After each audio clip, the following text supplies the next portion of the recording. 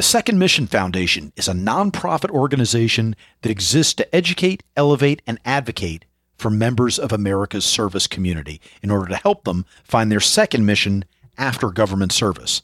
Second Mission Foundation was started by and for the members of America's service community. That means members of the armed forces, first responders, security contractors, etc. Second Mission Foundation provides these veterans the opportunity for them to tell their stories, reach their goals, and make their voices heard through educational outreach, entrepreneurship support, and community involvement. And of course, publishing their work, such as The Hill, a memoir of war in Helmand Province by Aaron Kirk. The Hill is an account of the tragedy of war, the deeply personal experience of combat, and the raw, unfiltered brutality of lower enlisted Marine Corps life. The Hill follows Aaron Kirk's odyssey from civilian to Marine and back again, focusing on his time as an infantry squad leader in Garmsir Helmand Province during the height of the Afghanistan troop surge. To find out more about The Hill, to buy The Hill, and see all the other lines of effort going on at Second Mission Foundation, go to Second Mission Foundation at secondmissionfoundation.org. That's Second Mission Foundation, all one word, .org, secondmissionfoundation.org. And I thank Second Mission Foundation for being a sponsor of this week's episode. Profiles in Havok is a Havok Journal podcast. The Havok Journal seeks to serve as the voice of the veteran community through a focus on current affairs and articles of interest to the public in general and the veteran community in particular. Havok Journal strives to offer timely, current, informative content. So go ahead, surf the pages of Havok Journal, read the most articulate, opinionated, thoughtful, and provocative veteran writers writing about the nation, the world, politics, national security, culture, fitness, movies, the list goes on and on and on. Havok Journal is always expanding, always striving to improve the reader's experience. So if you haven't been on lately, go check it out again. HavokJournal.com. That's Havok with a K, journal.com, HavokJournal.com. My guest this week was Geoff Dardia. And for those of you that don't remember Geoff from when he was on the show before or never knew about him in the first place, I'll tell you about him here in a second. But I just want to say he couldn't have been a more perfect guest for this show. And I didn't totally realize that until after we recorded the show, because I realized we'd recorded it on the exact 1-year anniversary of when this show was launched, which was pretty darn cool. And so in retrospect, Geoff was a perfect guest to have on, embodies so many of the things that we wanted to capture at the Weekly Havok and then Profiles in Havok when we transitioned. And so it was great. It was great to have him on. And I'm glad we could mark our 1-year anniversary by talking to Geoff again. So let me just take a second to say thank you to everybody for letting us last for 1 year. And thank you for, finding us in greater and greater numbers. It's not a lot of shows that get sponsored within their first year, much less have 2 sponsors, much less get the following that we've had. And obviously, everyone at the Havok family has been supportive. And I want to thank Lisa Suderman for her tireless efforts on social and what she does for Havok to help push the word out. And of course, the editor-in-chief of Havok Journal, Mike Warnock, for knocking himself out to, plug us on the site and make sure the articles on the show go up. That's just been a huge help. And of course, to Charlie Faint, who is, I guess, the closest thing I have to someone riding shotgun on this show. And Charlie, of course, has filled in for me on the show and has been on multiple times. And you just couldn't ask for a better partner to launch a podcast with. So it's been a blast, and thank you to everyone for making it so worthwhile. So that's all a long way of saying that Geoff Dardia was a perfect guest to have on. Kind of got sidetracked there on my point, but I was glad Geoff was on. And it was funny because we'd actually been trying to get this episode together for a while, and either Geoff's life or my life would spike here and there, and we just couldn't get it together for a while, and it just so happened it ended up coming at a very opportune moment. So for those of you that don't know or don't remember who Geoff is, he is a career Special Forces soldier. He is currently a Master Sergeant, and he serves as the operations sergeant for 3rd Special Forces Group's Human Performance and Wellness Program. And he has done a lot in that capability. I won't go through every acronym and every initiative that he has launched for 3rd Group, and we'll talk about it a little bit in the episode, but you'll hear some of the really unprecedented work that Geoff has pioneered for 3rd Group and the effect that that's had on 3rd Group. So great guy, but that's only half of his job. Of course, that's just his military side. He also founded and directed the Special Operation Forces Health Initiative Program for Task Force Dagger Special Operations Foundation, where he created a pipeline that has directly assisted hundreds of wounded, ill, and injured SOF members and their families. So that alone, if he did nothing else, that would be incredibly impressive.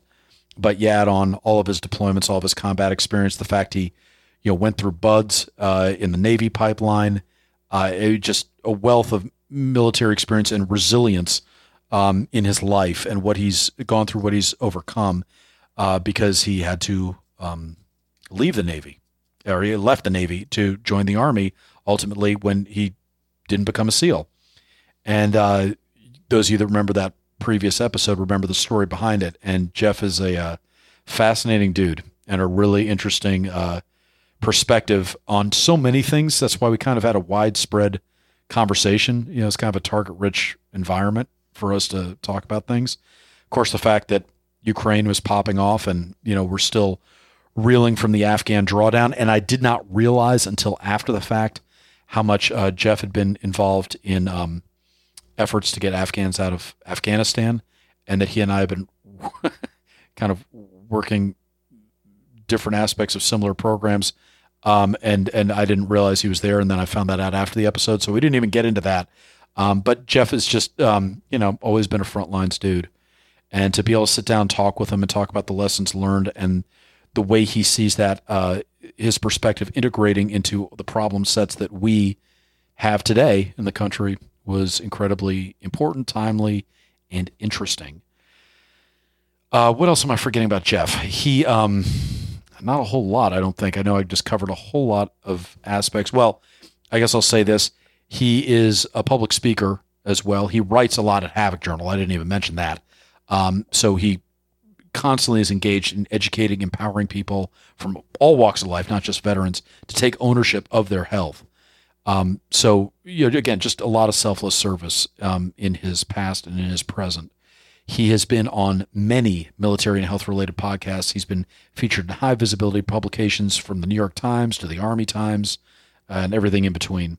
He even co-wrote and published his first scientific paper in 2019 in the Alternate Therapies in Health and Medicine Journal. It was called Neurotoxicity Associated with Traumatic Brain Injury, Blast Chemical, Heavy Metal, and Quinoline Drug Exposure. So there's that. So Geoff is just a wealth of experiential and medical knowledge. And anyway, have I oversold him? I couldn't possibly have undersold him with all that. So hopefully you guys have a great idea of what's to come. I think you'll enjoy it. I certainly did. I can't wait to have Geoff back on, hopefully for a more rosy conversation towards the end. I think we started bumming each other out, but it was great to pick his brains a little bit. I'm Christopher Paul Meyer, and this is Geoff Dardia's Profile in Havok.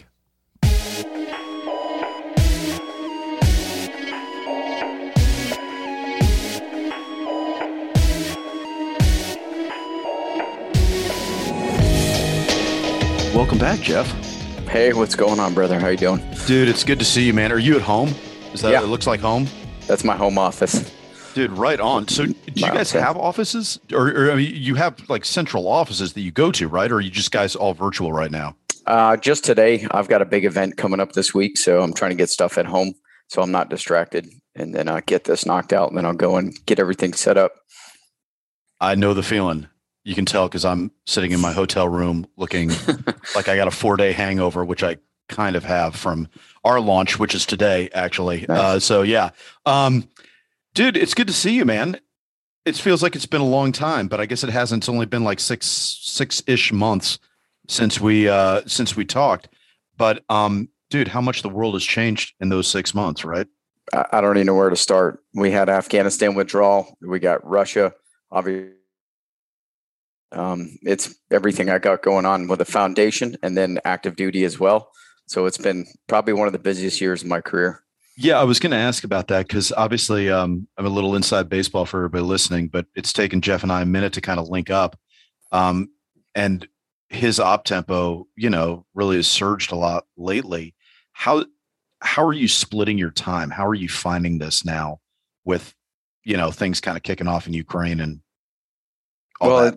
I'm my career. I'm at the end of my career now. So I'm running operations for the Human Performance Wellness Program. So active duty side, I'm pretty much TDY. I'm traveling at all the other units, helping them set up their programs, doing a lot of public speaking and teaching.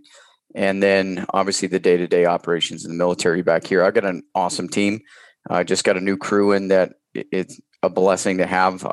It's a force multiplier. So I'm actually training the guy I work with to replace me because I'm going to be moving up the ladder a little bit. So, and then all the task force Dagger stuff, same way. We've hired some new people in. Gives me a breather. Before it was a one-man show, and now we have a two-person show. We got a incredible female, Rebecca, we just hired on, and she is taking the reins and doing real well and helping Alan out. So it's been really good. What are you guys seeing as far as the biggest changes? I mean, I guess let's catch up from the last time. What did you see different? Let's start with the end of Afghanistan with that withdrawal. Was there an uptick in requests and services? What was going on your end that you were noticing? All right. So yes, behavioral health went through the roof. I've never seen so many requests for like behavioral health programs and then like stellate ganglion nerve blocks. Those, we just did a whole ton of those. It was just like a conglomerate of everything happening at once. It was like a cataclysmic event. The drawdown of both Iran and Afghanistan, Syria, Africa, and then we have a generational shift with all these new people coming in who've never been to combat. And then the older guys are broken. So it's like an exodus of med boards, medical retirements, regular ETSs, and guys are starting to learn more. Our education campaign has been phenomenal. And we're really reaching out and people are talking. And now people are stepping forward to get help. So that has been incredible. Do you notice that there's less resistance on the part of new guys to raise their hand and say they might need help, or, hey, I got to get smart on this, or what preemptive care do I need to get? Is there a bigger uptick in willingness? Oh, sorry, I just lost you. Can you hear me now? There we go. Okay, sorry, I don't know what happened. No, you're good. No, it's all right. All right, so we've seen a massive uptick. And it's not a bad thing. At first, the providers are like, hey, what are you talking about? Like, we don't have enough people to, cover down on all this stuff. It's kind of like a little knee-jerk reaction, which is understandable when you're already undermanned, right? And then you start having these conversations and people come out of the woodwork. At first, everyone was scared because they thought they were going to be slammed and we wouldn't be able to service these people. But what we've seen is a decline in suicides at our unit, which is phenomenal because a lot of other people's are going up. So at first, yes, it was a little overwhelming when all these people came forward and started asking for doctor's appointments and seeking behavioral health and going to get stellate ganglion nerve blocks. But I can speak on Fort Bragg. Things are, falling into place. We're getting in a good battle rhythm as far as taking care of everybody and getting them into the program. So at first it was hectic, but now it's settling down and we have a good SOP to get all these people help. So it's been phenomenal. Is that the difference? The SOPs in place? Yes, absolutely. Think of Battle Drill 1 Alpha, right? That's basically what I nicknamed my little SOP for the care pathway. But when you go into combat and you train for that situation over and over again, you don't have to think, you react. Yeah. And so if everybody had an SOP for if they redline or something catastrophic happens to them, whether it's addiction, suicidal ideation, abuse, or whatever it is, they know what to do. They don't have to think about it. I know this pathway's here. I know how to access it. I know who to talk to. My leadership knows it's there and I will get help. So that has been phenomenal, establishing that SOP through all the units, not just where I am. And then on the 501c3 side of the house with all the nonprofits too. And we're building a coalition right now to do that. There's thousands and thousands of veteran nonprofits, but not all of them provide medical care. Now that we're not seeing all these people come back in body bags, missing arms and limbs and everything. All these organizations that put all their eggs in one basket on the wounded part aren't looking at the ill and injured, cancer and suicide, right? And TBI, lifestyle, environmental related. So they're trying to find their new, place at the table of how they're going to support that. They've got a lot of money, but it's not in their mission and their charter to do those types of things.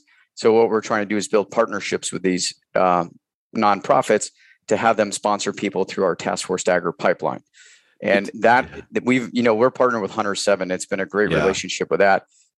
I used to do a lot of the research stuff and, getting that word out there. You've seen all the stuff I've done, but I don't have the bandwidth for that. Yeah. And enough people know now where we can use them. They do the messaging, they do the educate. We all do the education together, but they can do the research part of it. That's not my wheelhouse. Yeah. I have no desire to be a research writer. I've published a medical paper, but I don't want to do another one. I just want to go back into leading and getting people in, the know and getting them help they need, directing them to care. I'm a care coordinator.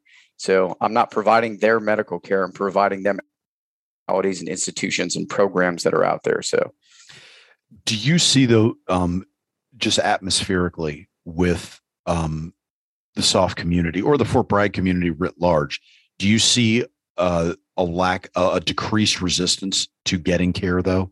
Yes, absolutely. 100%. So it's changed the behavior. The whole culture's changed. It's a big shift. And this new generation coming in, once people establish habits, it's hard to break them. And we had a lot of leaders. We were in war for 20 years, right? So all of those things we compartmentalized, we put them in the rucksack, and we never talked about them because we had a mission to focus on.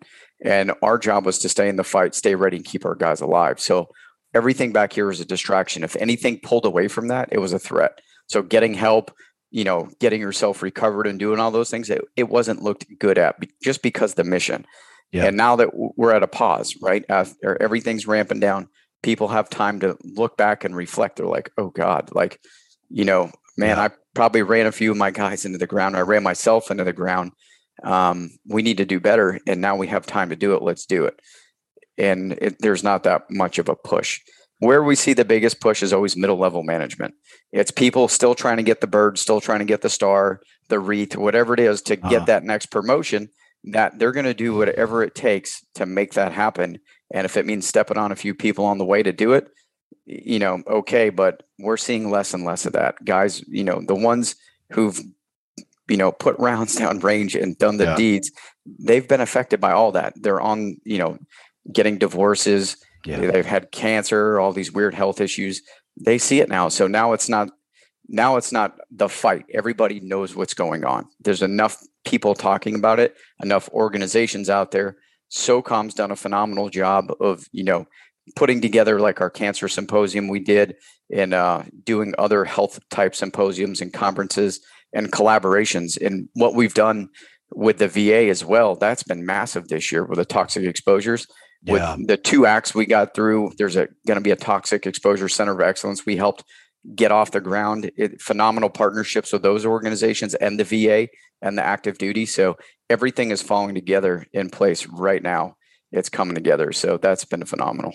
So there's no good answer for this, but I'm going to ask it just as a devil's advocate, worst case scenario, doom and gloom question.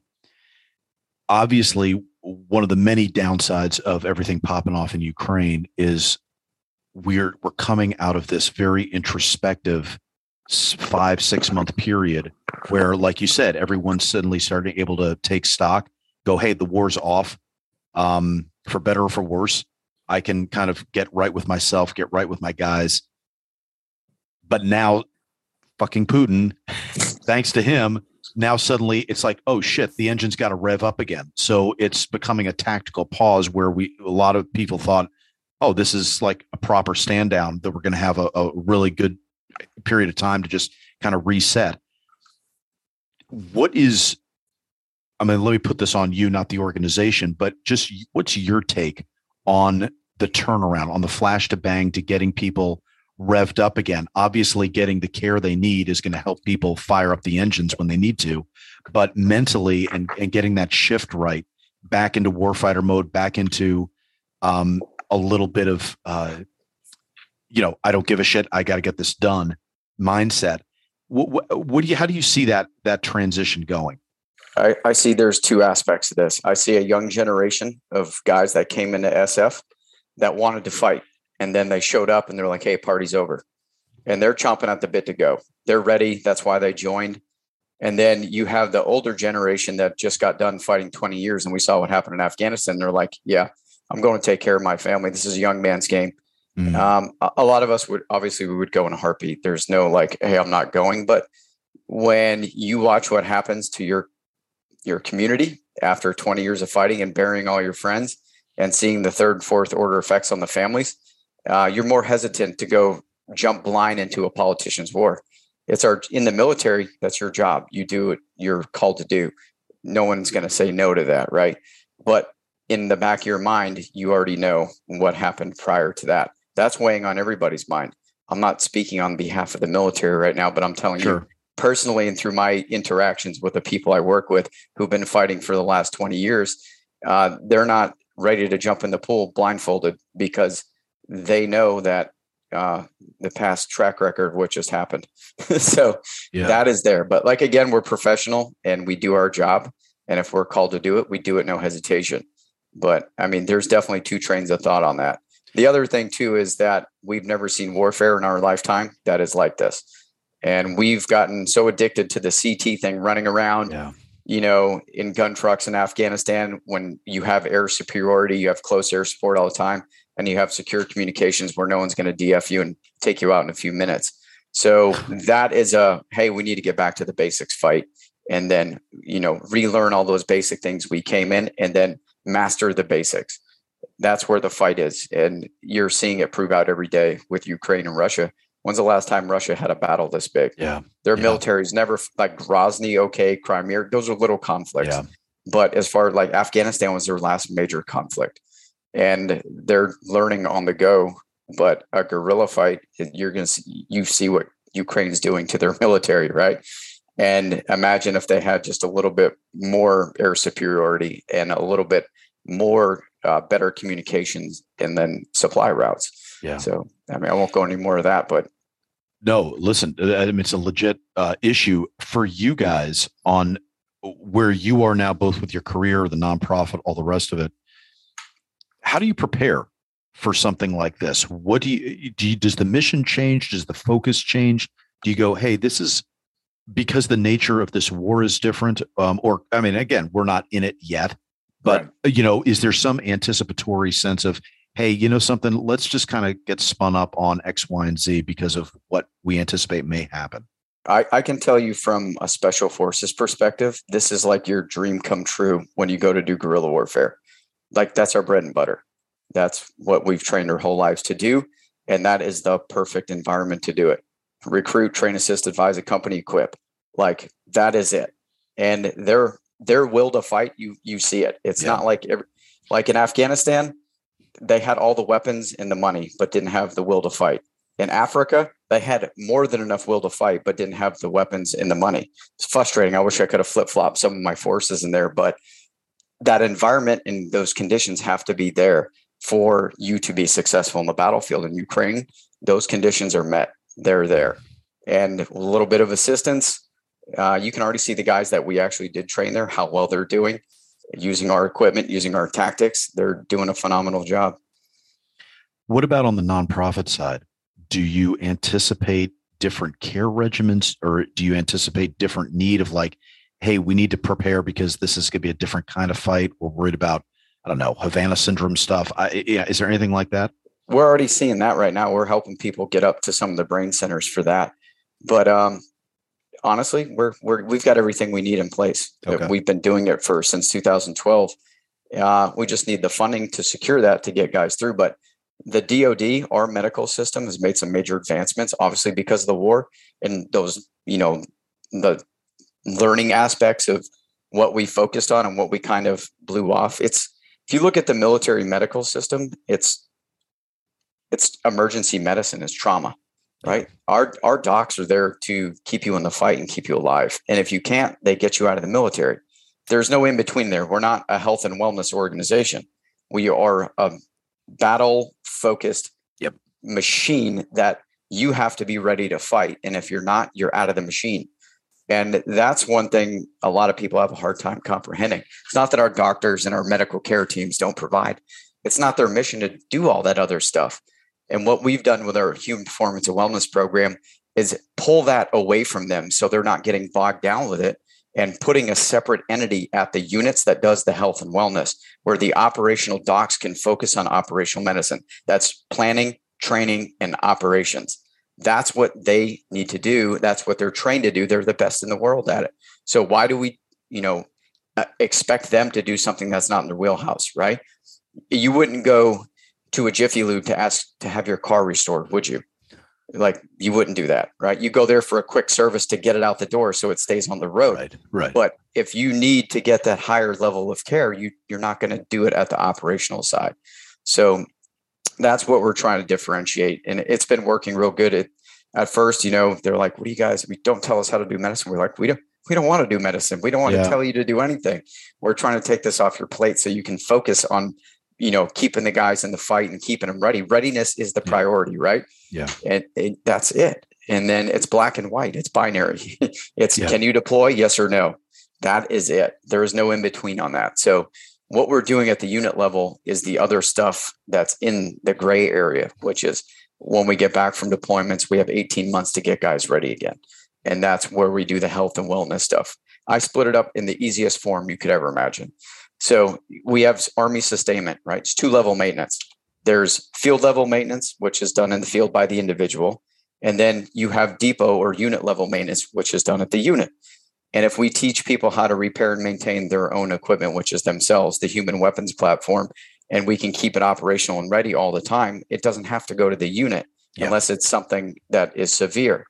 And so we've already seen a lot of reduction of injury and illness by empowering people to take ownership of health and action, what to make better decisions. I'll leave it at that. I'm not going to go into depth on that, but based off what you know from your operational environment, right? That goes, the definition of operational environment is conditions, circumstances, and influences. And if you break that down into composite risk management, it's all those 5 steps, right? It's identify hazards, assess them, develop controls, implement them, make risk decisions, and continually assess. That is composite risk management. If you teach a person that, our guys, they do it every day to go to the range, to go to training, jump out of airplanes and shoot guns and blow things up, but they don't do it for themselves of, hey, should I drink that bottle of Jack, after coming off the range? They're not making those risk decisions because they're not fully aware of the health effects of their operational environment, which goes back to the first SOF imperative, which is understand the operational environment. Yeah. So, and put that with the others. So, and you guys, correct me if I'm wrong, but you guys, do a lot of holistic and preemptive care as part of that, right? Because you need that operator level maintenance to be able to, know that, hey, maybe I need hot yoga, or something like that, right? Yeah. So one thing we do, I have what's called the Force Health Protection Brief, right? Force protection. I used to be an 18 Fox Special Forces Intel guy, and force protection was my job. And my job was to go out and look at everything, all the operation mission variables, right? From ECA scope, and take all that information, then paint a picture for my guys so they knew exactly what was in that environment and how it's going to affect their ability to operate. So when we walk off the ramp in that country, we already know what we're walking into. It's not a shock. Right. We know what to expect. We're proactive, not reactive, and we're implementing controls to keep ourselves from getting killed or injured. And that mentality, we do it every day. Whether a Green Beret or a SEAL knows it or not, but that's part of mission planning. It's mission analysis. Military decision-making process, the op order, right? All those things are beat in your head. It's a language that you should understand if you're in this community. You apply it to health and wellness and you get the same results. It's proactive, preventative. It facilitates better decision-making and it reduces loss, damage, and injury. I'm laughing because it just crossed my mind. Did you ever read that book, The Commandos, that came out in like the early 90s? Yes. I read that before I went to Buds. Yeah. Okay. So I was just remembering back in that book where I forget the writer's name. I'm trying to look it up and see if I can multitask. But I remember he says at one point, I think he was talking about either Delta or maybe it was just SF, but he said something like health conscious commandos can frequently use the salad bar. That was probably like the SEAL part, because I mean, when I went in the Navy and went to Buds, they gave us a nutrition guide. They were way, way, way ahead of it. But when you're 18, 19 years old, you're like, yeah, whatever. I'm invincible. I'm not going to read that. Cool. Well, I'm just amused about, like, back in the early 90s, what we considered like, boy, you're really watching your health, and now how much more advanced it is, where it's like, the salad, but like you're miles past that. And I actually wanted to ask you, like, in your should have paid attention to that book. Well, in your experience, what's the thing now that the cool kids are doing? What's the preemptive care? What's the maintenance that you see spiking? Is it yoga? Is it meditation? Mindfulness. What's the hot thing? Mindfulness. Yeah. So mindfulness and wearables, and then nutrition. They're getting it. What is that? What's wearables? I don't know that. So using a wearable, like a watch, that health tracker, you know what I'm saying? Like a Fitbit or we use the Garmin platforms. We actually got a program at work. I'm not going to talk about that here, but where it's onboard diagnostics. So the term allostasis, right? Adapting to your environment, maintaining balance. Your wearables, your body lets off signals through heart rate variability, respiratory rate, oxygen levels, heart rate.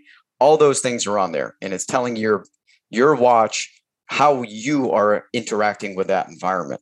And based off your norms and everybody else's, the AI can do some machine learning and make it predictable. So based off how your heart variability is, how your recovery is, and all those things, are you doing what your body adapting well to this? Or is it showing red flags that, hey man, your heart rate's way too high, your oxygen levels are too low, blood sugar's off?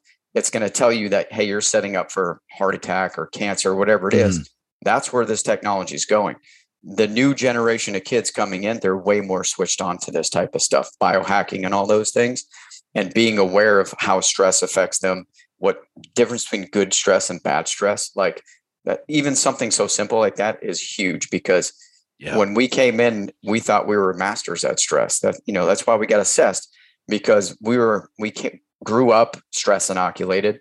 And then when we went into this course, it was like, no one's trying to beat you, kill you, sexually abuse you, slap you around and yell at you.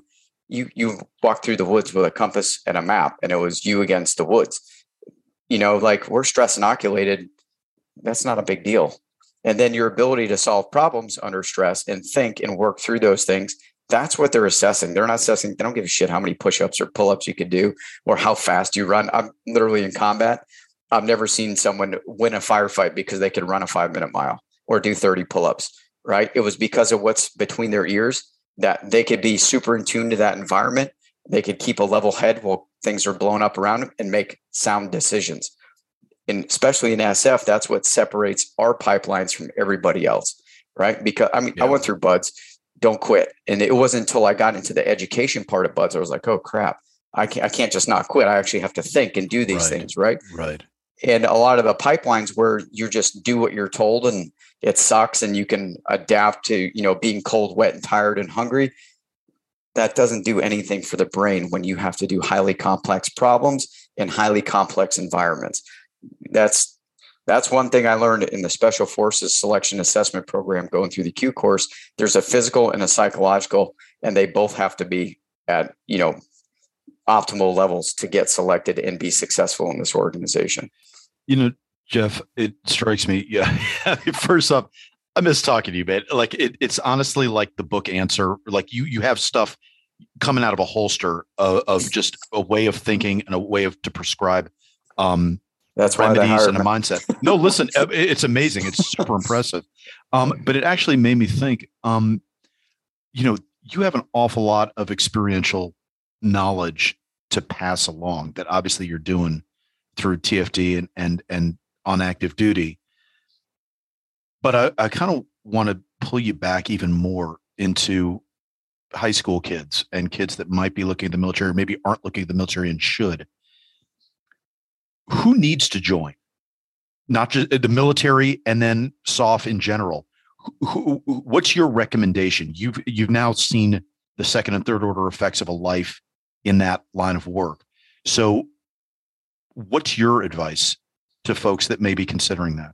This generation needs the why. They need purpose. They need to belong to something, and they need to have a greater sense of belonging and community. We're seeing it now. This kid, I don't want to go work and do that because I'd rather spend more time outdoors in nature doing things I love to do. I can totally relate. I was that way as a kid. Luckily for me, I did what I always wanted to do since I can remember, and it just clicked. But for other kids, they're figuring that out. And based off what they grew up with, observing us with all these endless wars and everything, they're not so apt to go, yeah, I'm just going to go there. Think of where we grew up. It was the 80s. It was the Cold War. Kill a commie for mommy. I had that shirt going to elementary school, right? We all had a purpose. We all knew who the bad guy was, and our country was threat, right? Good IO on their part. But we knew like we had to serve. We were patriotic. We loved our country, wanted to keep the dream alive. I can remember that since I was born. Family of service, my uncles, my dad, my brother, all of us served. And we knew why, because that flag that stands out in front of our house every day. We love our country, and we wanted to preserve that for our kids. We're in a little bit of a time period where that's been watered down and diluted, where in schools, they're not teaching that. I'm going to be apolitical here, but they're not teaching the same type of patriotism that we grew up with. And a lot of kids are seeing the United States as the big bad person around the world, right? We don't have that sense of duty and patriotism we did when we grew up. It's not there. I don't see it. I coach mountain biking. I do a lot of stuff with youth, and they're like, yeah, man, I saw what happened to my dad. I don't want that to happen to me.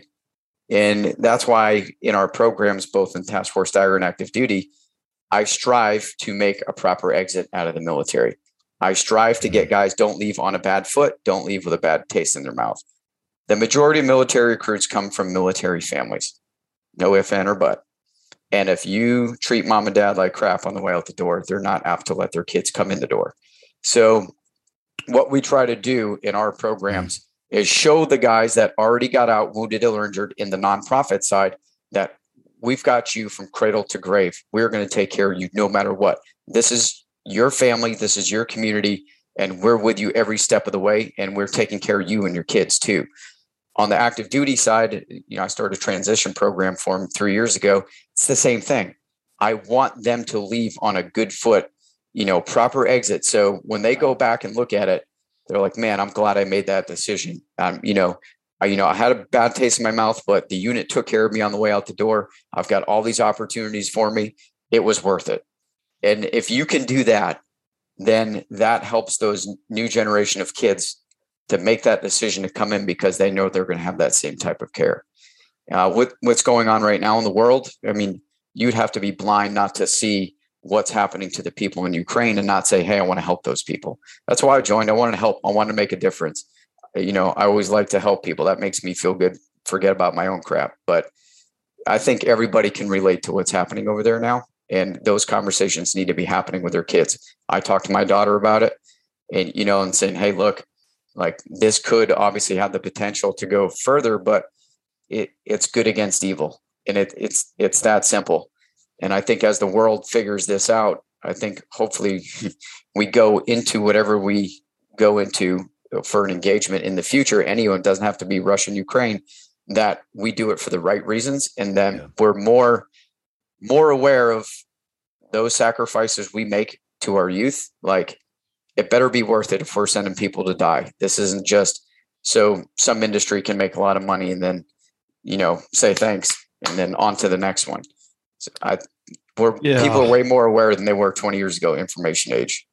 Yeah, I think that's true. I'm trying to think if I actually want to raise this with you or not, because I don't want to pimp you out into stuff that's, outside your lane. But I've been disturbed at some of the things, when I've become more of a consumer of social media than a seller.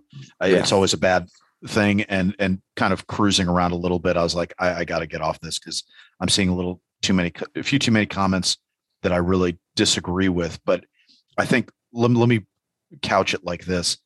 I think even with Afghanistan, I understand how Afghanistan and Ukraine are different, but the urge to help and the urge to understand the moral obligations involved with us getting in and follow through on them, I think is noble. And I think sometimes, I don't know, I wonder if I'll bounce this off you, but I wonder if sometime in the military community, the inherent nobility of what we do kind of is taken for granted by us. And we kind of go, oh, yeah, yeah, right, whatever, it's noble. I mean, I guess I'm just doing this, and this is what I like to do. And, I like get my sweat on or whatever. But I think it's important to emphasize, to message that, no, I mean, going out and trying to help people, and yes, that sometimes means having to hurt other people, is an inherently noble task. And there is a difference. Not all war is equal. Not all violence is equal. It depends why you're doing it. If I push an old lady in front of a bus and you push the old lady out of the way of the bus, technically we both pushed an old lady around. Yep. Very different, second order effects of that. So I feel like sometimes with the weight of the 20-year war, I feel like sometimes military folks are just getting reflexively anti any conflict, as opposed to weighing, is it worth it? And is the second order effect worth it? I'm glad you said that. When I first came in, I didn't care about any of that stuff. I just wanted to go to war. And then when you get old enough and you start seeing the people come on your team that could be the age of your kids, you start thinking a lot more in depth about that sacrifice. And when you have your own kids, especially, that changes you. And I look at it now watching, think about Russia, right? A lot of these people got pushed over those borders, had no idea what they were getting into, and were conscripted, pulled out of schools, friggin' warehouses, and said, get in this tank, get in this truck, and drive. And young kids that'll never see their families again. I see that, and I'm like, okay, that's the age of my kid. And that weighs on you, be like, this sucks for both sides. And I hate to say this, but when you're used to fighting in a completely different demographic of people that are completely counterculture to you, it's easier to dehumanize that. And what's happening in Russia right now, in Ukraine, these people are cut from the same cloth. A little bit of differences, but they speak the same language, right? They look the same. A lot of them, their allegiances are the same. It's like the Civil War. They're killing their own people. And that has to weigh on them 100 times more than what we did in the Middle East. That's pretty rough. I've thought about that as I'm watching all these. I got all the feeds for all these things. I'm just like, man, this is horrible. And you can see these kids that have been captured, they're like, I had no idea what the hell I'm doing here. How are you feeling? I mean, let me couch this by kind of telling you where I'm at. I thought I was getting out, I was the second to last rotation to get out of Afghanistan. So I was like, all right, man, hey, war's done. They took all my wars away from me. I'm done. I'm good. Now I'm like, motherfucker. I don't want to say I have FOMO, but there was a sense of like, oh, Jesus, come on, man. I thought we could do kind of a peace lap, not a victory lap maybe, but at least like just chill for a minute. Now it's like, oh God, there's this still hanging out over our heads. So how are you feeling with all that? I'm indifferent. Like I said, if this thing escalates past the borders of Ukraine, you know where it's going, right? Yeah. That's one of those things where, okay, do I want to die in that continent or this continent? So what can I do for my family to make sure they can go out the best way as possible? Or that's reality, man. Like I've seen all these people prepping for all this crap. And I'm like, dude, what do you want to be alive for an extra 3 days till you die of radiation poisoning? Like, I'm not even going to stress it. I'm not going to worry about it. I know how to take care of myself and my family. I tell my brothers that all the time. Like, well, we got to do something. Like, there's nothing you can do. If it goes to that next level, it's unprecedented. We've never seen it before. And I don't know if I want to be alive on the planet when it's like that. But I mean, if we go to that war, you know how they fight. Yeah. This isn't Abu flip-flop in the desert in a cave. This is tactical nuclear weapons, chemical, biological, like no holes barred. They will use everything in their arsenal to win or go out and let you have it on the way out the door. Scorched earth. They're not going to just capitulate. So, I mean, and I know you guys with all your work on toxic exposures and all that. I mean, you know as well as I do. Like in Afghanistan, we were still paying a price for Soviet toxic exposures that they left there. Yeah, I got thallium in me from them. Yeah. I mean, it's so. I mean, even just the collateral damage that they do by the nature of their warfare. Yeah. I don't know, man. I mean, Yeah. It's funny. I never thought I'd see war in Europe in my lifetime. And to see it like this is stunning. I know that's a point of dispute whether or not Ukraine is Europe, but leave that aside. On that continent, or on that landmass, I should say, that it's jarring. Let me just, while we're on the subject, I'll throw it out here. Answer this as much or as little as you feel like, but the geopolitical situation now regarding Taiwan seems even more precipitous, and that it could easily be a world war and a two-front conflict in two very different environments again, if China so chose.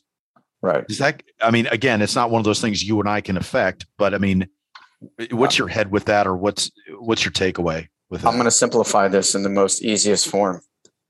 When you have nuclear weapons, you have that negotiating. You don't have to negotiate. Yeah. If China takes Taiwan, are we willing to go to nuclear war because of a little island? That's it. Ukraine are we willing to go to nuclear war to defend Ukraine? That's where we're at. That's why Iran wants a nuclear weapon. Yeah, because once you have that, you can hold the world hostage. I want this, or I will do that. Okay, that's where we're at. And it's scary because simple. It is scary because it doesn't favor the good guys. I mean, we have nuclear weapons, but we're not going out and taking the world hostage with them. And that's a big difference. And they use it against us, and they know our weakness. And I mean, I'm not praising any dictator or anything, but they know what they have. And that's why North Korea got nukes. That's why Pakistan got nukes. And it's the same people that helped them get nukes that are helping Iran get nukes. Yeah. We're probably going to witness this in the next couple of years when they say, hey, I've got a nuke. And then they hold that entire region hostage. And then there's no more negotiating. They're going to take what they want and use that. Hey, if you interfere, I'm going to launch a nuke. So we're at that point right now where cool heads need to prevail. And we have to put those things on the scale. Is that little island in the South China Sea worth a nuclear war? And is that place in Europe, or like we said, Western Asia, I'll leave it at that. Right. Is that worth having a nuclear war over? And at this point, we're so close, it could be one bad mistake away, one incident away from that happening. And I think that's what most people don't realize. Like, I'm not trying to be an alarmist. I'm a realist. That if we escalate this thing, it probably go conventional for a little bit until someone started getting their nose bloodied. And then it would come down to a point where either they keep steamrolling through Europe and take it. We watched this happen in World War II, right? Yeah. Yeah. And we're watching it happen again. I used to ask all the time when I was a kid, how the hell did they allow Hitler to go so far so fast? I completely understand it now. I see it. Right. Because nobody wanted to get crushed like they saw Poland get crushed. So they said, okay, he won't come in here. He won't come in here. And then France, you know what I'm saying? Yeah. Yeah. I'll leave it at that. But we're witnessing history repeat itself right now. Like, I see that happening again. Moldova, Poland, Romania. He'll probably take anything that doesn't have a NATO flag on it. Well, and that's the problem, right? And I'm glad you brought up World War II, because I do feel like we have a lot of Chamberlains running around, and that used to be more of a slur than it is right now.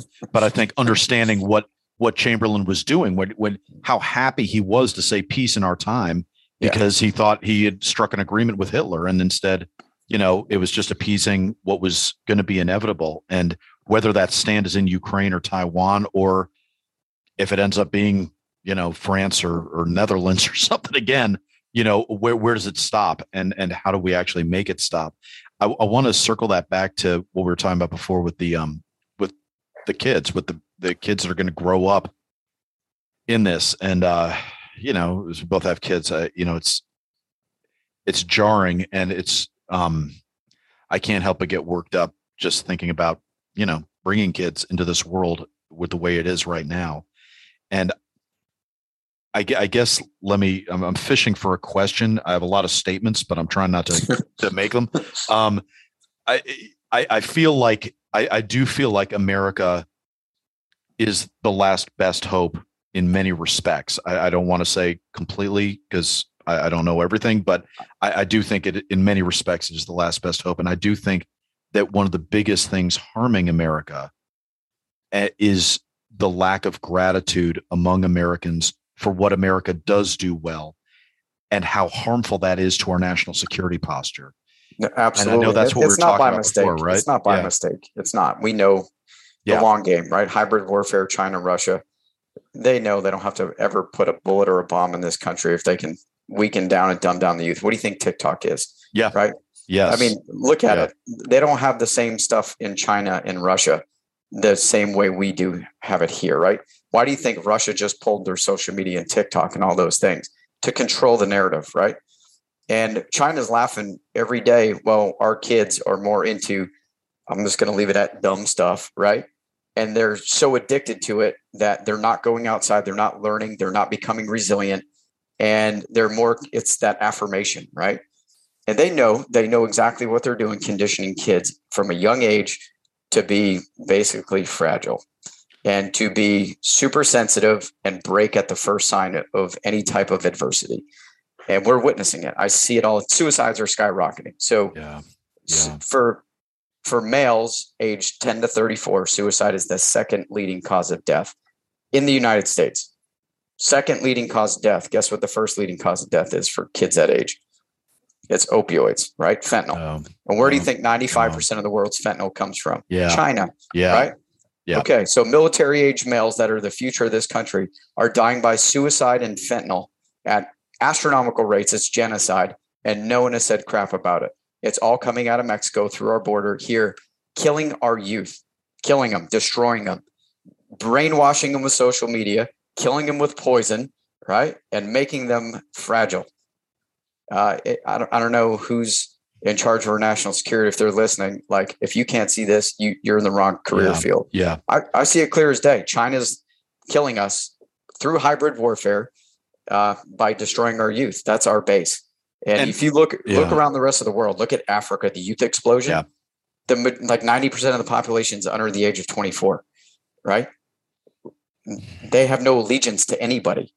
These kids are growing up with social media. And you know what I'm saying? You lose your roots, you lose that base, that connection to your history, you're done as a nation. Your identity's gone, you're wiped. And these kids will do anything for instant gratification.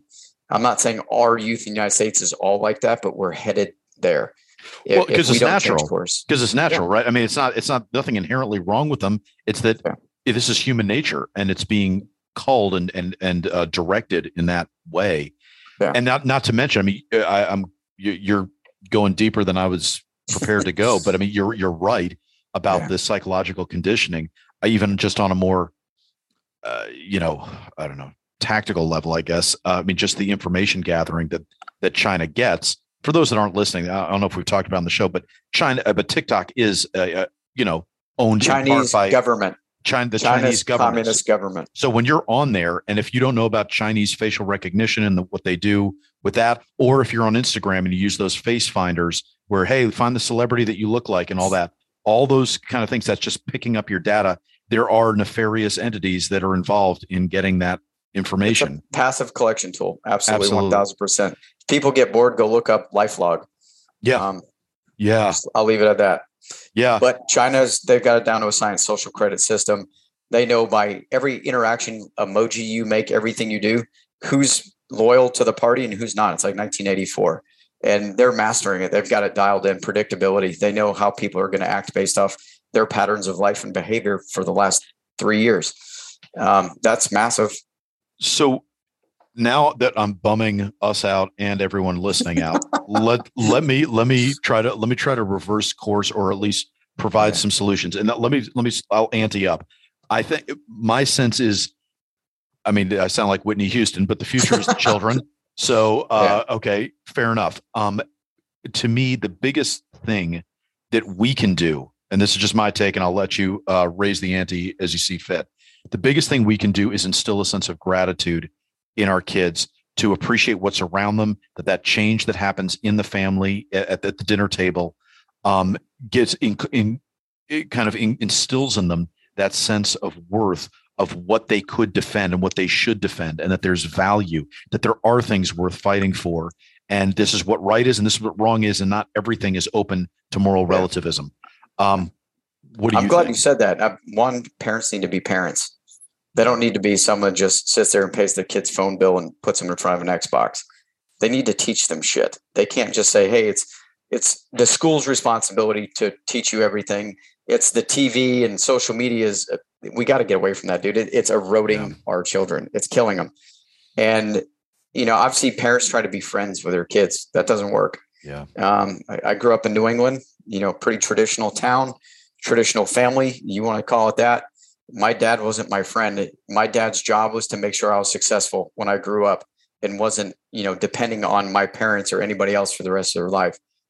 He instilled that in my family from a very young age, that there's no such thing as a free lunch. And the only person stopping you from being successful is yourself. That stuck with me, obviously, where I am and what I've done.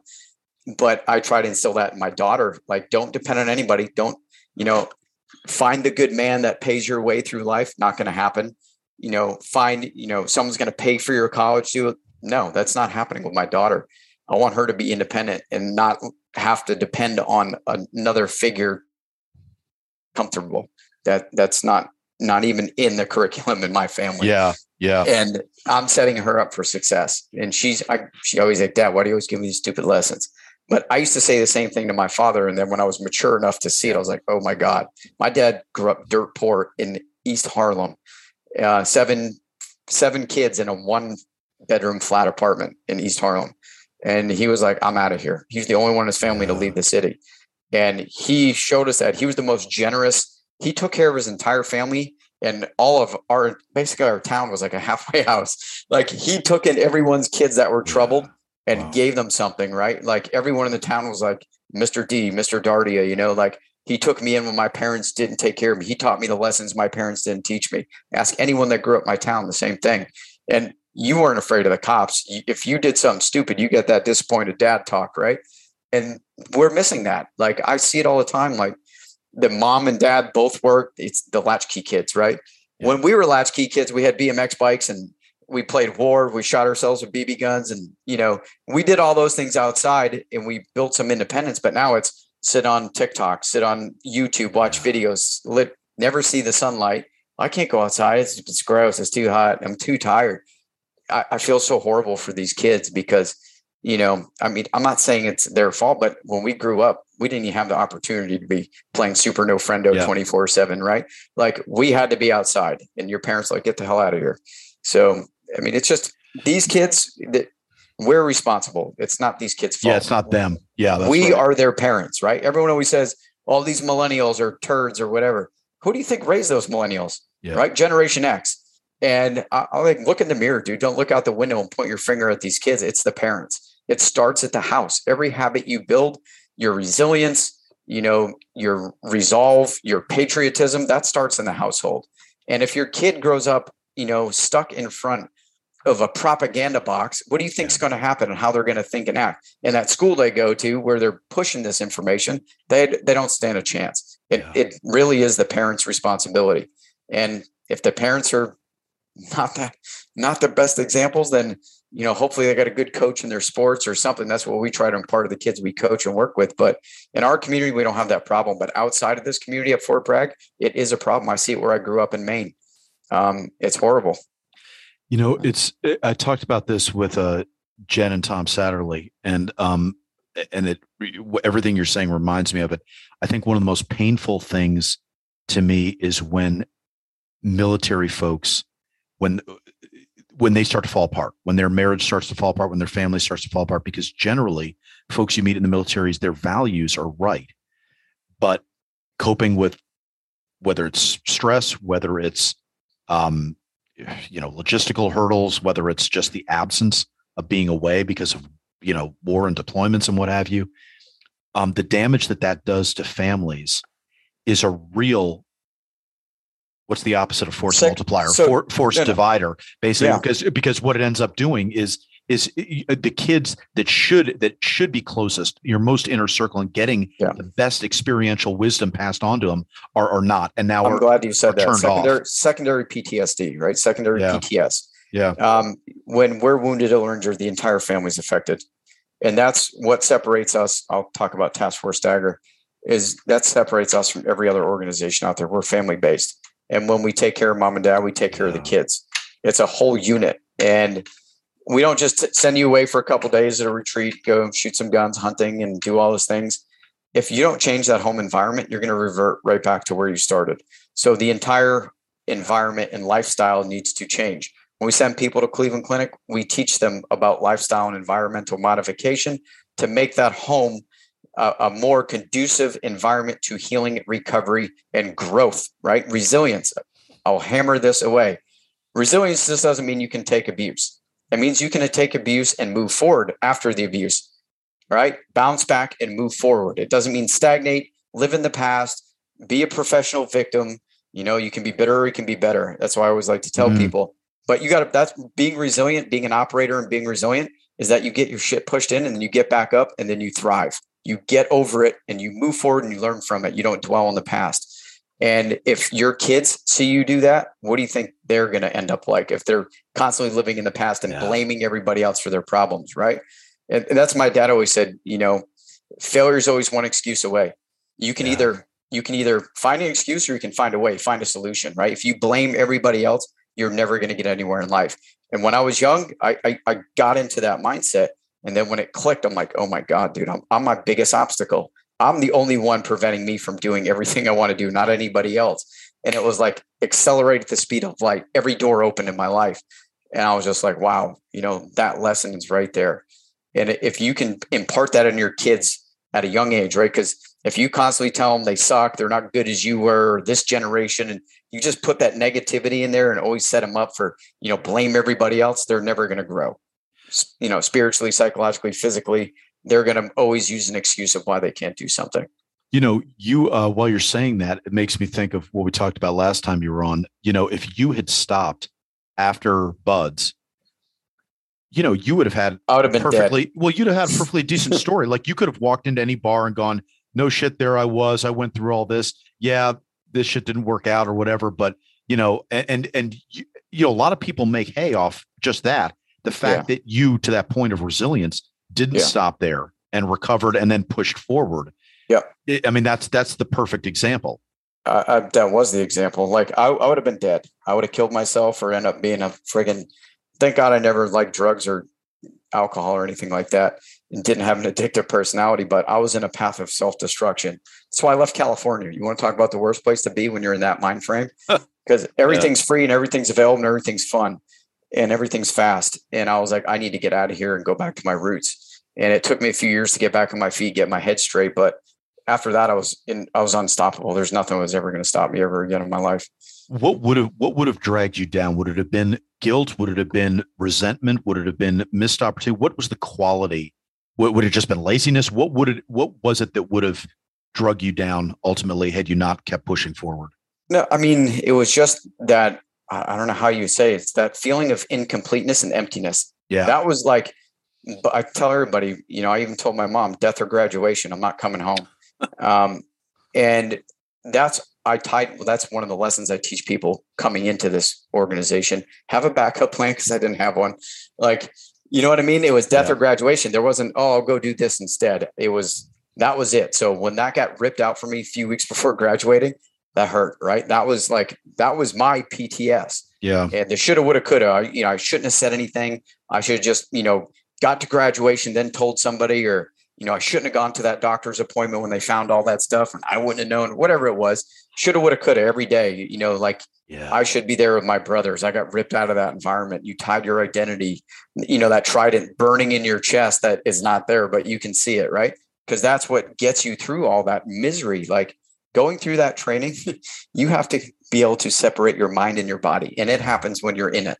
And anybody who's been through Buds, or especially Hell Week, will tell you that, like, you just have to be willing to sacrifice everything to get to your end state, to get to your goal. And then from there, that's when the building starts, right? Just because your mind can go further than your body doesn't mean you can be a successful Navy SEAL or a Green Beret or anything. You have to apply that to everything you do, but also know where you're breakable and not breakable, right? That's that bouncing back and moving forward. And a lot of guys I use that mentality to push me through things a lot of times where I got myself in bad situations because I didn't say, hey, maybe I should not push myself through that, right? I carried that mentality after I left the Navy into everything else I did as far as physically, right? I don't need to sleep. I don't know if it was just the insomnia or me being able to stay awake for days at a time, but I'd go days without sleeping. And I'd be like, that's awesome. I can go 5 days. I can go 6 days. Yeah. And I look back at it now, I'm like, man, you're a dumbass. like I don't need to do those things to prove how tough I am, right? Like you grow up and you mature and you realize, but in the back of your mind, you can do all those things. It sets you up for success for the rest of your life, knowing you can push yourself that far, bounce back, right? So when I graduated the Q course, I didn't have I was not looking in the rearview mirror ever again. Like I was done that, right? That situation went from a traumatic event in my past to a learning event in my past and growth event in my past, where I could use that as a teaching tool to help other people and myself, knowing I went through all that. I'm good now. And that's where you grow. That's that growth mindset comes in. And that's what I like to teach people. How much do young men need the suck, need some struggle when you're young and you're a man? Yeah. So think about a tree, right? If a tree grows up in a vacuum, but the root's going to be strong. Yeah. I mean, think about that, right? That's why trees in windy environments have stronger root bases and stronger wood, because they can take that abuse. They can take the environmental challenges. And if we raise our kids in a vacuum where everyone gets a trophy, there's no winner, everyone's a winner, and there's no competition and there's no physical or mental, stimuli in that environment, you're not going to be a strong, resilient person. We're setting people up for success. There's that old saying in the military, the more you sweat in peace, the less you bleed in war. Apply that to everything. The more you experience as a kid, it's going to set you up for being an adult. And that's why a lot of the people that come into our organization came from some type of resilient background when they grew up, whether it was competitive sports, family environment, or, where they living in Alaska or whatever. They were used to the elements. They were strong. They had some type of resilience before they came in and could make decisions under that. Right. And go ahead. Sorry. No, I was going to ask, because I was talking about it with somebody recently on the show. I can't remember who. I apologize. But that study that showed the divorce rates of folks in SOF, that most SOF pipeline graduates have, I forget what the percentage is, but such a high percentage of them come from divorced families. Oh yeah. What do you think about that? Do you think that's the resilience? Do you think that's they're finding the resilience? Yeah. So think about this, right? So why do a lot of people join the military? Because of a sense of community, belonging, and safety, right? Oh, they never want to be vulnerable, helpless, hopeless ever again, right? They want that protective net. Do you think that there's also something about proving themselves? Yeah, 1,000%. Yeah. Okay. I mean, I saw that when I was going through BUDS. Like, some people wanted to be commandos and that's all they wanted. And some people wanted to prove themselves, get out, write a book, and start a company and say, I'm a Navy SEAL every 5 minutes.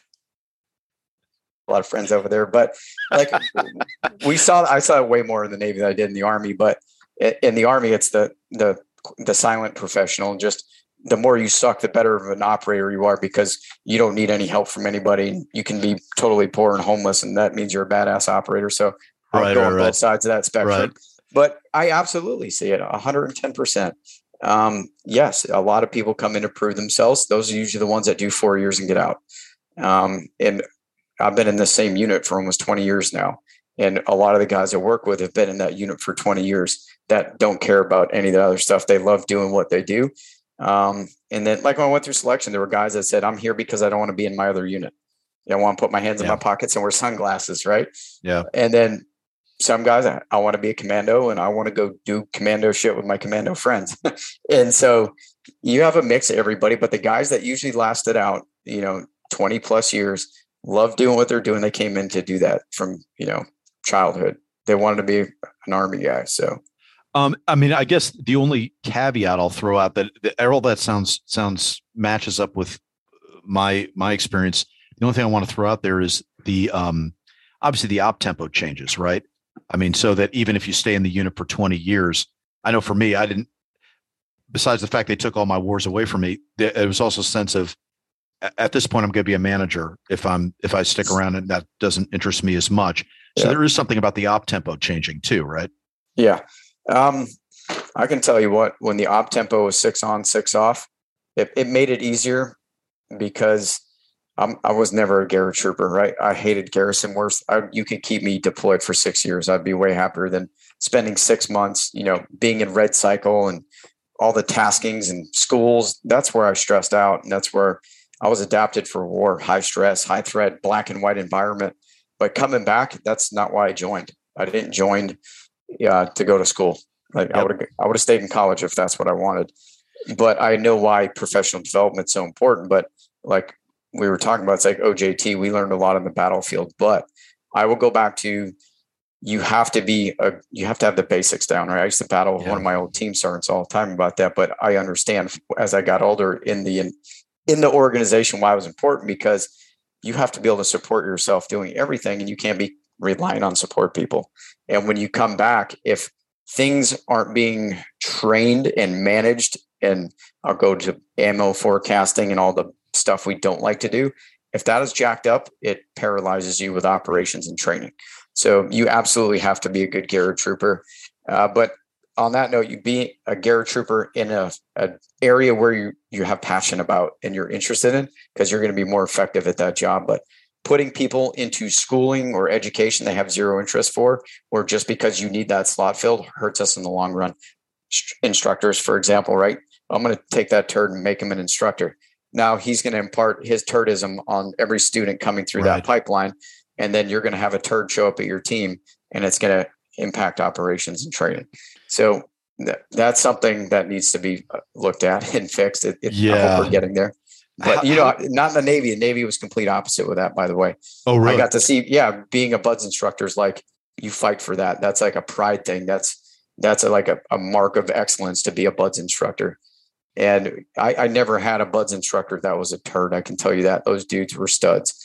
And, I don't know if it's my age and didn't know any better, but, you never doubted one thing those dudes told you, or, questioned what you did, whatever the hell they told you to do. And they led by example, whether it be PT, running, shooting, whatever it was, they were on top of it. So, and then coming into the Q course, when we first went through, it was pretty good, but I've seen it watered down after the 18 years, whatever I've been over there, 19 years. So how does that work in your experience? How did that work with a family? Because obviously you're getting that mindset, you're getting, there's so much personal development that's happening and so much appreciation of competence that very few civilians are going to appreciate, no matter how much they love you. Like, okay, dude, decaf, like I can't like go at that pace the whole time. Right. Yeah. How was that transition for you, kind of finding a way to manage that? And at the end of the day, now looking back, do you think the military really is a young man's game, and specifically a single man's game, because it just the toll it can take on the family? There's two parts of that, right? So when you're young, like I made sure that I made better decisions going into that environment. And like, I know when I had my only child, like I got shot in the helmet, got 2 near ambushes in one day, came back from that deployment, was like, oh, it's time to have a kid, because you already accept your own death pretty much, but you're like, I want to do this before I know what the risk is now, right? After going through that type of stuff. But what you want to do is, I did it. I didn't want my daughter to grow up understanding when daddy's gone all the time. I'd rather do it when she was 1, 2, 3 years old. Yep. And then when she's older and knows what's going on, that I'm telling you right now, my last deployment with her, when I'm at Green Ramp waving goodbye, was not the same as the 1-year-old, 2-year-old. Right. Yep. And for me, on her first birthday, I literally blew out a candle with her, and then went to Green Ramp and flew to Afghanistan on her first birthday. I got a picture of it. And for me, that was crushing. For her, candle, cake, cool. That guy with that weird beard on his face, he's gone. Right. See him in a year, right? Yeah. And build that relationship with that 6 months you're home and do it again. But I can tell you right now, if I left her being 14, that's not going to be the same. Yeah. Right. So that's huge. And that's where having a solid family with a solid spouse that can make that transition seamless for them, and, expectation management of what daddy does, right? Like my daughter, until a few years ago, really had no idea what I did. Daddy's in the Army, right? Had no idea, no clue what a Green Beret was, or any of these schools or MOSs that I had. She had no idea. Did she want to know, or was she just kept in the dark, or was she not curious? No, it wasn't one of those things where like, guess what your daddy does? You know what I mean? Like it was, she knew daddy was in the Army and he did cool things and he had fun friends, and all those things, but she didn't really understand what Special Forces was and what we did and to what extent. And the skill set that goes along with that, being a dad, you can imagine when the daughter figures out like, hey, if I want to know what you're doing, I'm going to know, like that type of stuff. Now she's older. It's like, oh yeah, I'm not getting anything over on you. Like she gets it now. She's 14. So that's kind of the Liam Neeson moment, right? Where I have a particular set of skills developed over a long life. And that's kind of the fantasy. That's kind of the what's so sexy about that movie, I think, to so many guys, is that you finally can tell your family what you did and have that be fully appreciated and acknowledged. I think that's what a lot of guys trigger to in that. But for you, did you find that was that did get the reaction? And by reaction, I mean really the appreciation that you wanted, or was it kind of irrelevant? I honestly, I never wanted her to associate with me being that. I wanted her to see dad, not the Green Beret, right? Mm-hmm. I don't care. She'll figure it out when she gets older, as she gets older. But I didn't want her to be like, oh, my dad's a Green Beret. She didn't even know what that was until a couple of years ago.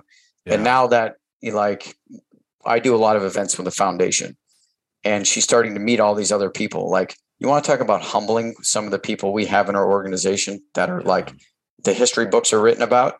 And she's starting to figure these out, who these people are and what they did. She's like, holy crap.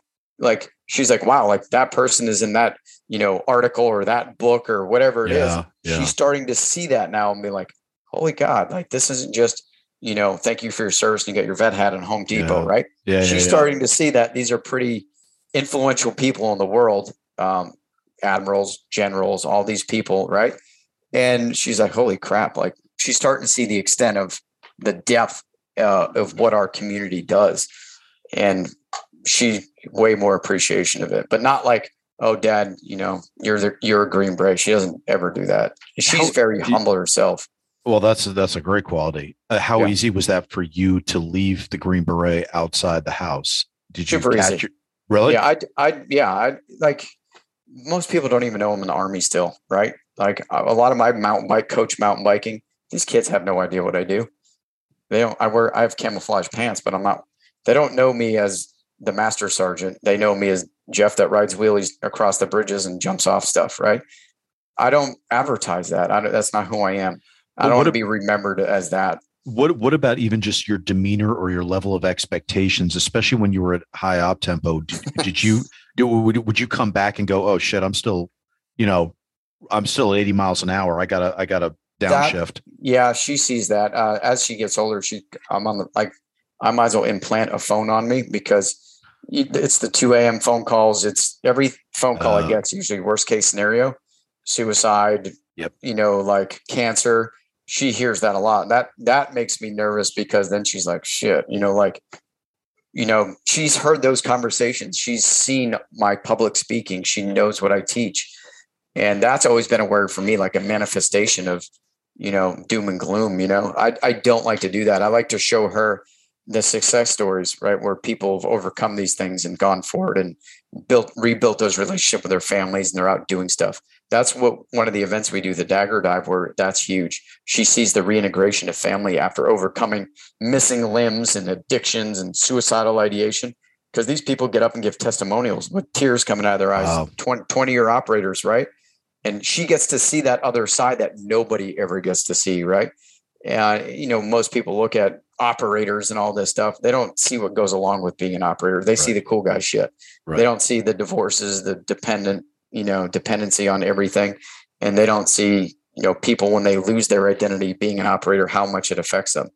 And I've done a good job of not bringing, I don't tie any of my life or what I like doing to just being an operator. You're not going to come in my house and see cool guy stuff everywhere, right? I've got my trophy little case with all the cool stuff I brought back from overseas, but it's not like how many people did you shoot or any stupid shit like that. Like, right. That's not in my life, dude. I don't care about that. That's in my rear view mirror.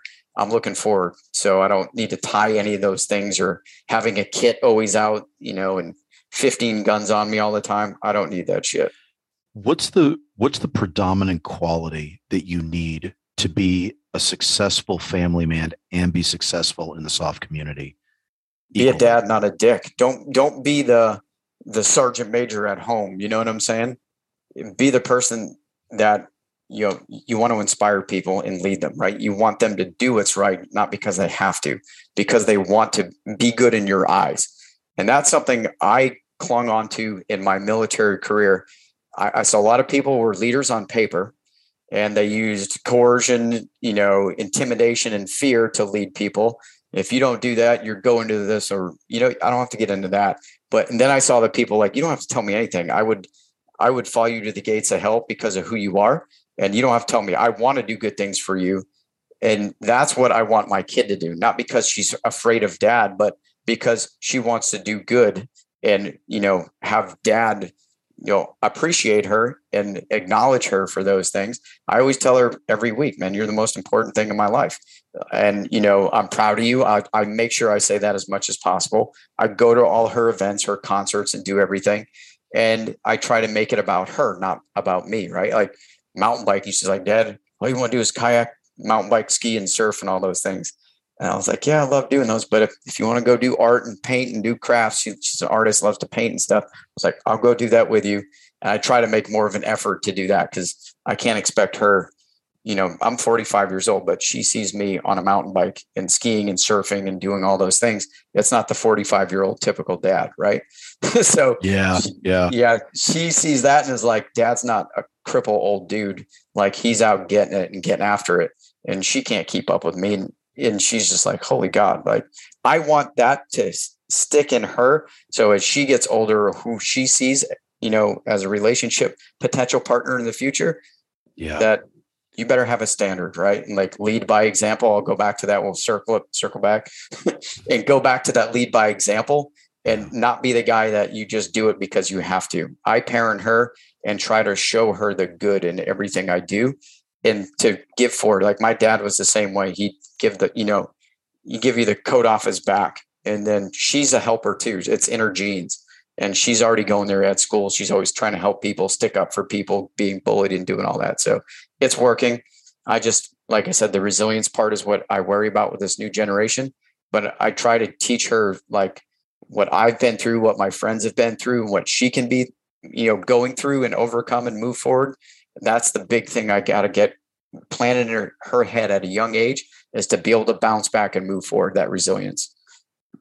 And expect hardships, expect it to be difficult.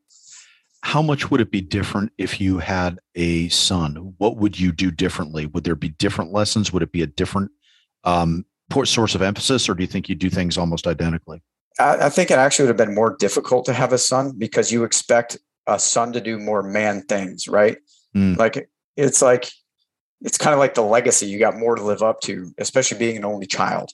And I don't expect my daughter to be a Green Beret and jump out of airplanes and be combat diver. You know what I'm saying? Right. Way less expectation with that. I just want her to be happy, have purpose in her life, have meaning in her life, and be fulfilled and not feel obligated to do them just to impress me.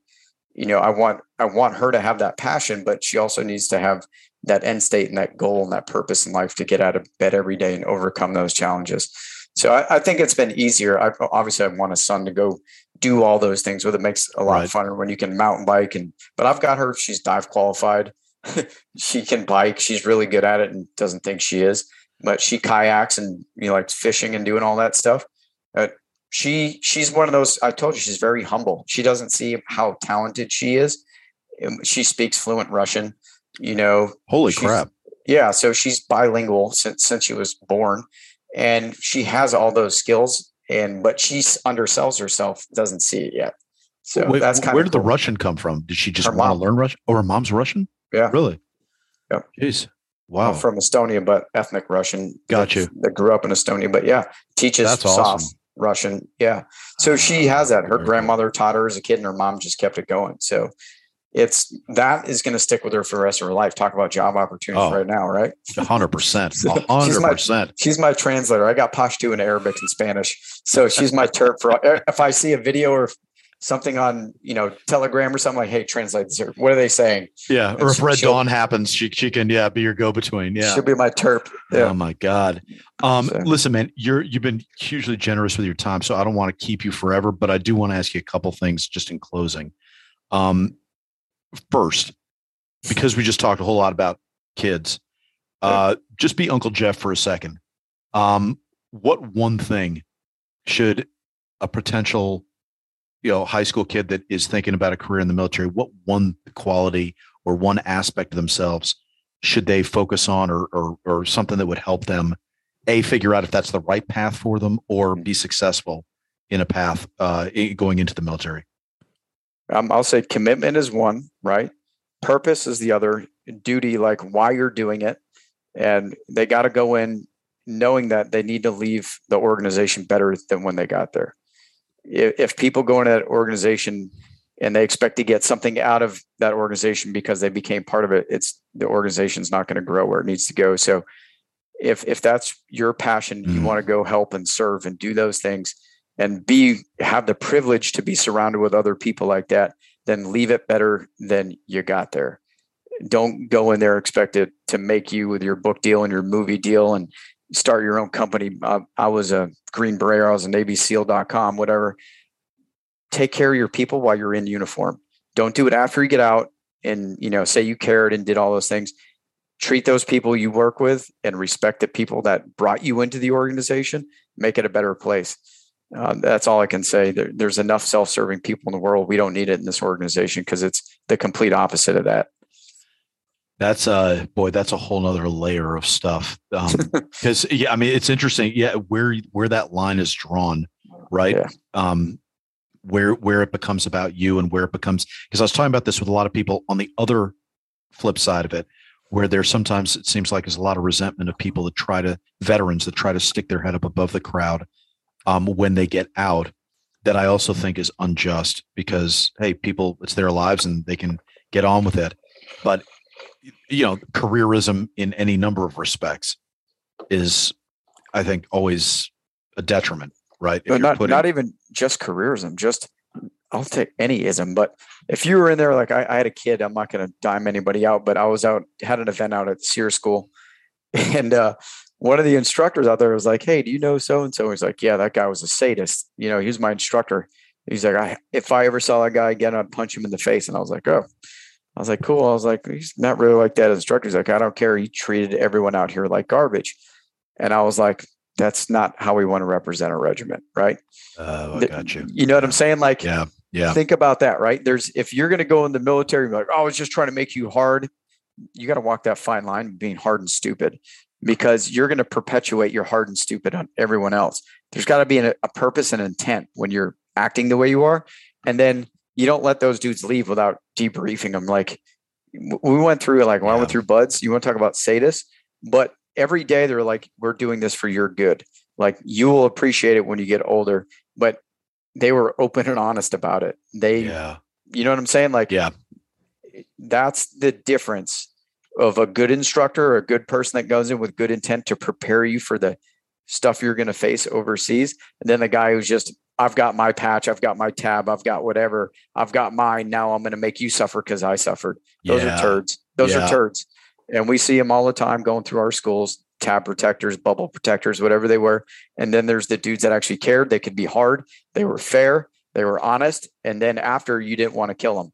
You were like, I appreciate what you did helping me through this. I understand looking back at it now what you were doing. But like I said, there's a couple people that get put in positions of power like that and they abuse the crap out of it. But overall, we're doing pretty good with it. Yeah, it's funny because SOF will always be a personality-based business, right? Yeah. It's the value of that individual, but as a result, it kind of depends on so many idiosyncrasies and so many nuances of an individual that to make something work or not work. Last thing I want to ask you, this is something I talked about with a couple of people. I don't know if you remember, like 2006, I think I first heard that a lot of contracting companies, or one a conglomerate of them, or one of them, I can't remember, had gotten an island and were having their folks, and I don't know if it was Blackwater or whoever it was, or Triple Canopy, but they were having folks come back and decompress there and just chill out instead of going right back into CONUS and getting around their families and all that. And I don't know, we were kind of doing a thought experiment with somebody the other day, and I was like, yeah, that seems like that would be kind of cool, because the one thing that sucks sometimes about the military or DOD trying to help folks, especially immediately after a deployment, is that it's DOD doing it, and that there's a big bureaucracy involved, and there's sometimes the appreciation of the individual is missing, and it almost feels punitive.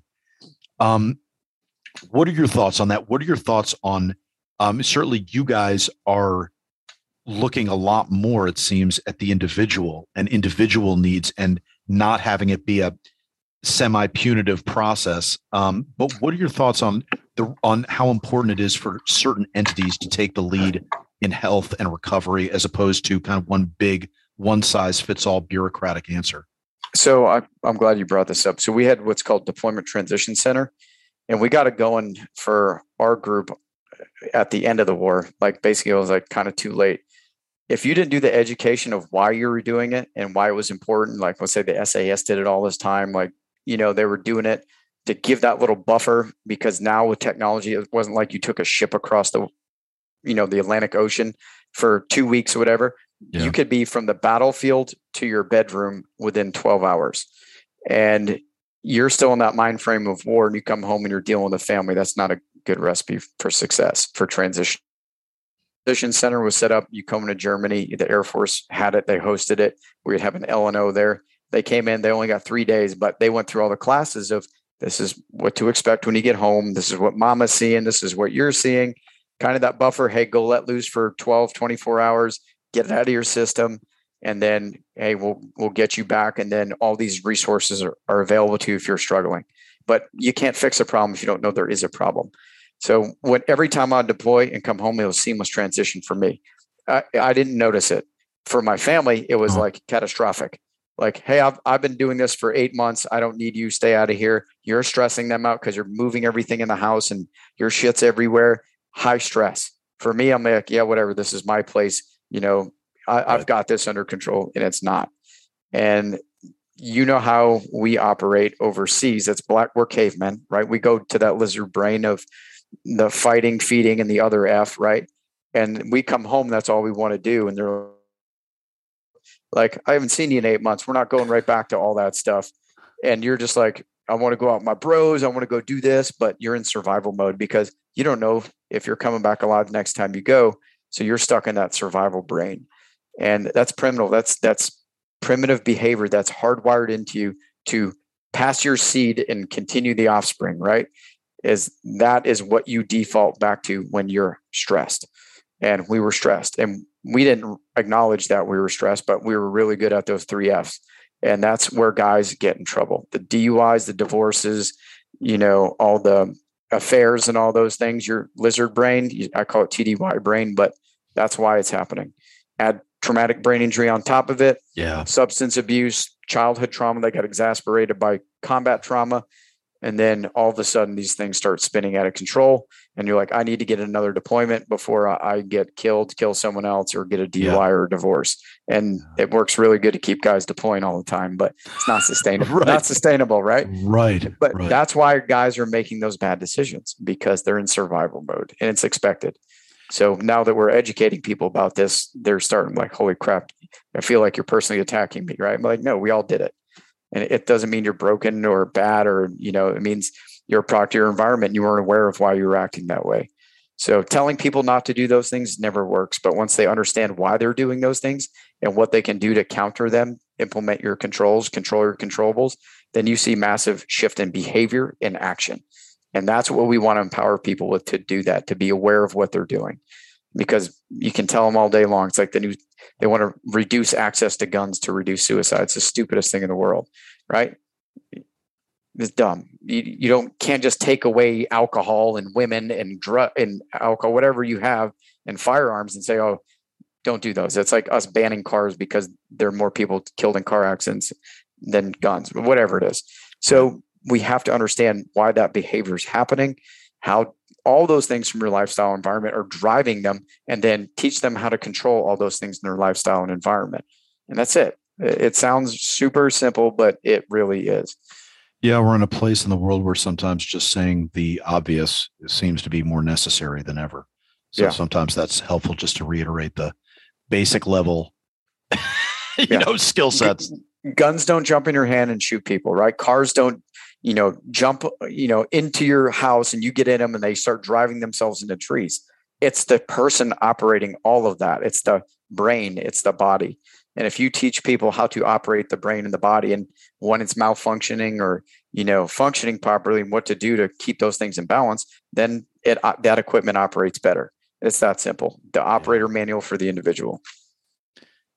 Geoff, we got to do this again, man. We got to do this again in the dangerously near future. But listen, I appreciate it. And thanks for all the work you're doing over there. I know there's a lot of second and third order effects of the work you guys are doing. And I see it so clearly because I'm on social media. So of course, I'm getting a completely 100% accurate picture, but it really is impressive stuff that you guys are doing. And thanks for doing it, man. And thanks for coming on here. Always a blast to talk to you. Thanks for having me, brother. Appreciate it. That was Geoff Dardia's profile in Havok. Check the show notes for all the links to Task Force Dagger, to Hunter 7, to all those initiatives that we talked about. If you need them, you probably weren't even waiting for me to tell you to go check the links. But if you were for some reason, by all means, now go ahead and check those links. Go to them. I think you get a very clear sense the way Geoff talked about what's available to you and the level of expertise and dedication that awaits you when you click on those links. So check that out. And boy, it's a blast having Geoff on. Okay, I started off this episode by thanking our sponsor, Second Mission Foundation. I'd like to close by thanking our other sponsor, the Veterans Repertory Theater. Veterans Repertory Theater exists to produce veteran playwrights and celebrate veterans in the arts. It is a creative hub for talented veterans and world-class performers to create compelling live theater and events. And yes, full disclosure, this is my nonprofit. Veterans Repertory Theater produces the Savage Wonder podcast, the Savage Wonder literary blog, the Write Loud events on Instagram Live, a whole bunch of line of efforts that you can track at vetrep.org, vetrep.org, vetrep.org. But I would be remiss if I did not mention the latest and greatest line of effort at VetRep, which is, of course, the Savage Wonder Festival, coming to you on May 29th of this year, the day before Memorial Day. It is a Sunday, but the day before Memorial Day at Sugarloaf Performing Arts Center in beautiful upstate Chester, New York. That will be the site of, God, I don't know where we are now, maybe 40-ish veterans in the arts, poets, published poets, professional musicians, bands, theater, except because Scott Mann is writing a book and didn't have enough time to turn around and do a live stage performance, we're going to do the filmed play of Last Out, the Elegy of a Green Beret that Scott wrote and stars in.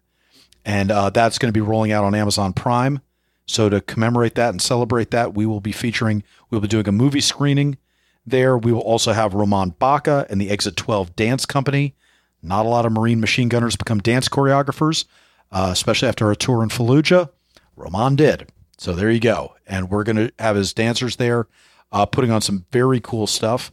We'll have the poetry readings. We'll have, all the stuff you expect at a festival. Tons of booze out there, food trucks, beer garden, the works. It's going to be a blast. I'm trying to remember when you're going to be hearing this episode. Because if you guys want some inside baseball, it's the end of the episode. If you've waited this long, I'll give you a little inside baseball into some of the production stuff with this episode. I knew I was going to be busy. I knew May was going to be a really busy month. So I tried to get ahead of the curve and do as many episodes in advance as I could. So when I need to take a week off and not do an episode, I could afford to. So as a result, I'm always trying to figure out when these episodes are going to drop. And in this case, tickets are going to be cheap-ish Not as cheap as they were. So hopefully you found out about the festival before this episode. But if you didn't, I can promise you the tickets are only going to get more expensive closer to the time. And at the gate, they will be the most expensive. So do yourself a favor, get tickets now while you can. And we're trying to keep it as affordable as possible so everybody can go that wants to. And when we're not a strain on the pocketbook, because we want you guys to be there. This is, we want to have not just a great turnout, but, the right kind of turnout, the folks that want to go see veterans in the arts and support that. So if you like the arts or if you like veterans, much less if you like them both, this could be the event you want to be at.